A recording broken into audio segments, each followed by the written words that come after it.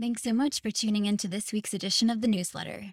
As many of you may already be aware, a bill making daylight saving time permanent by November 2023 has already made its way through the Senate.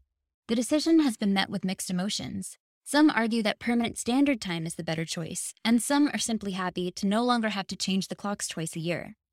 Arguments in favor of permanent standard time include reduced disease risks, safer bus stop environments for school children, and fewer traffic fatalities.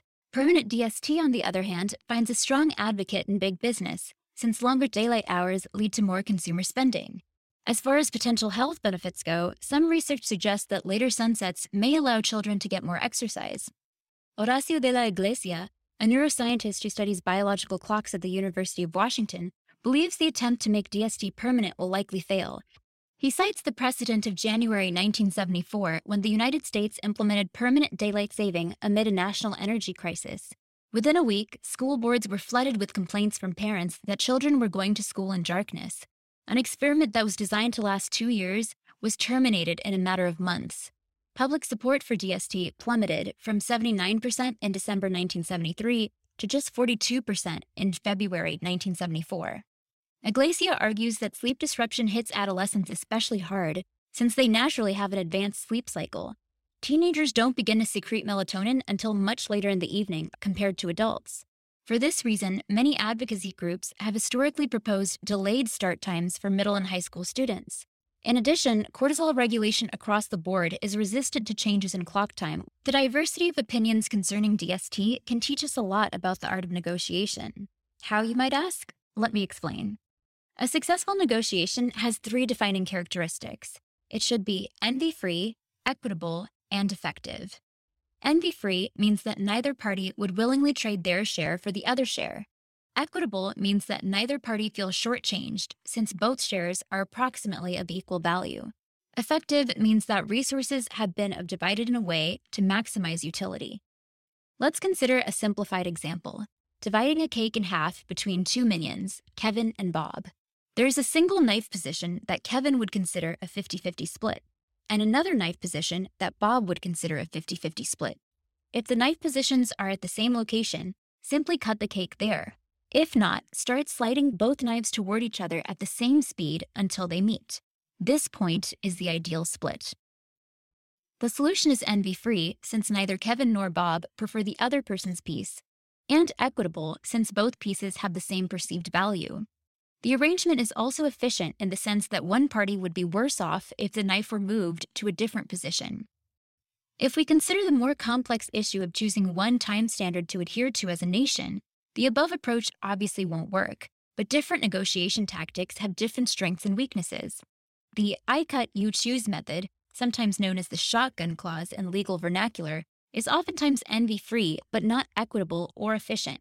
If we return to the cake analogy, this approach means that if Kevin cuts the cake, Bob gets to choose which piece he wants. Kevin is incentivized to make both pieces as even as possible because he doesn't know which piece he will end up with. But Bob has a distinct advantage as the chooser, since he may value one piece more than the other, allowing him to walk away with more than when he considers half. In this way, the shotgun clause isn't equitable. Moreover, the division may not suit each person's preferences. Imagine the cake is half vanilla and half chocolate. Kevin prefers vanilla, while Bob prefers chocolate. The optimal solution would be for Kevin to receive the vanilla half and Bob the chocolate half. But unless Kevin is aware of Bob's preferences beforehand, he'll be sure to include equal amounts of vanilla and chocolate in each piece. In other words, the division isn't efficient. The effects of DST on sunrise are not consistent across the country. Cities closer to the western boundary of their respective time zones experience later sunrises compared to those on the eastern border. Switching to permanent DST would be most harmful to service industry workers, minority groups, and individuals with lower income status, many of whom may have to commute in the dark. From this point of view, the Sunshine Protection Act could be considered a tragedy of the commons, a situation where certain users act independently according to self-interest and contrary to the common good of all users. When it comes to choosing a time standard, an envy-free solution is not possible.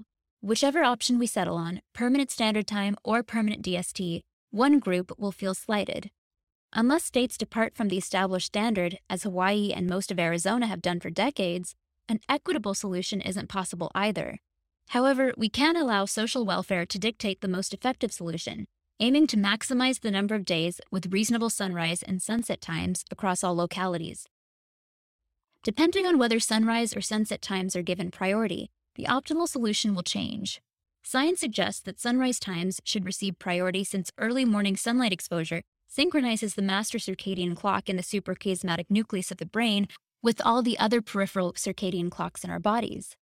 Under permanent daylight saving time, the average number of days with sunrises after 7 a.m. would increase from 146 under our current system to 190, with many of the country's most populous metro areas, including Atlanta, Miami, Cincinnati, and Salt Lake City, seeing well over 200 days with sunrises after 7 a.m. each year. If we define the latest reasonable sunrise time as 7 a.m. and the earliest reasonable sunset time as 6 p.m., and sunrise times matter significantly more, as sleep experts suggest, switching to permanent standard time is optimal for nearly all cities except those that hug the eastern boundary of their respective time zones. If, however, sunrise and sunset times are given equal importance, the picture becomes a little murkier.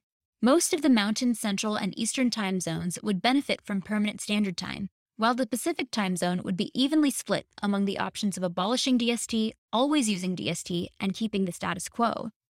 Given the circadian disruption, accompanying health risks, and disproportionate effect on the most vulnerable members of society, permanent DST would likely do more harm than good. A return to permanent standard time would likely be the best course of action for the vast majority of Americans. Envy-free? No. Equitable?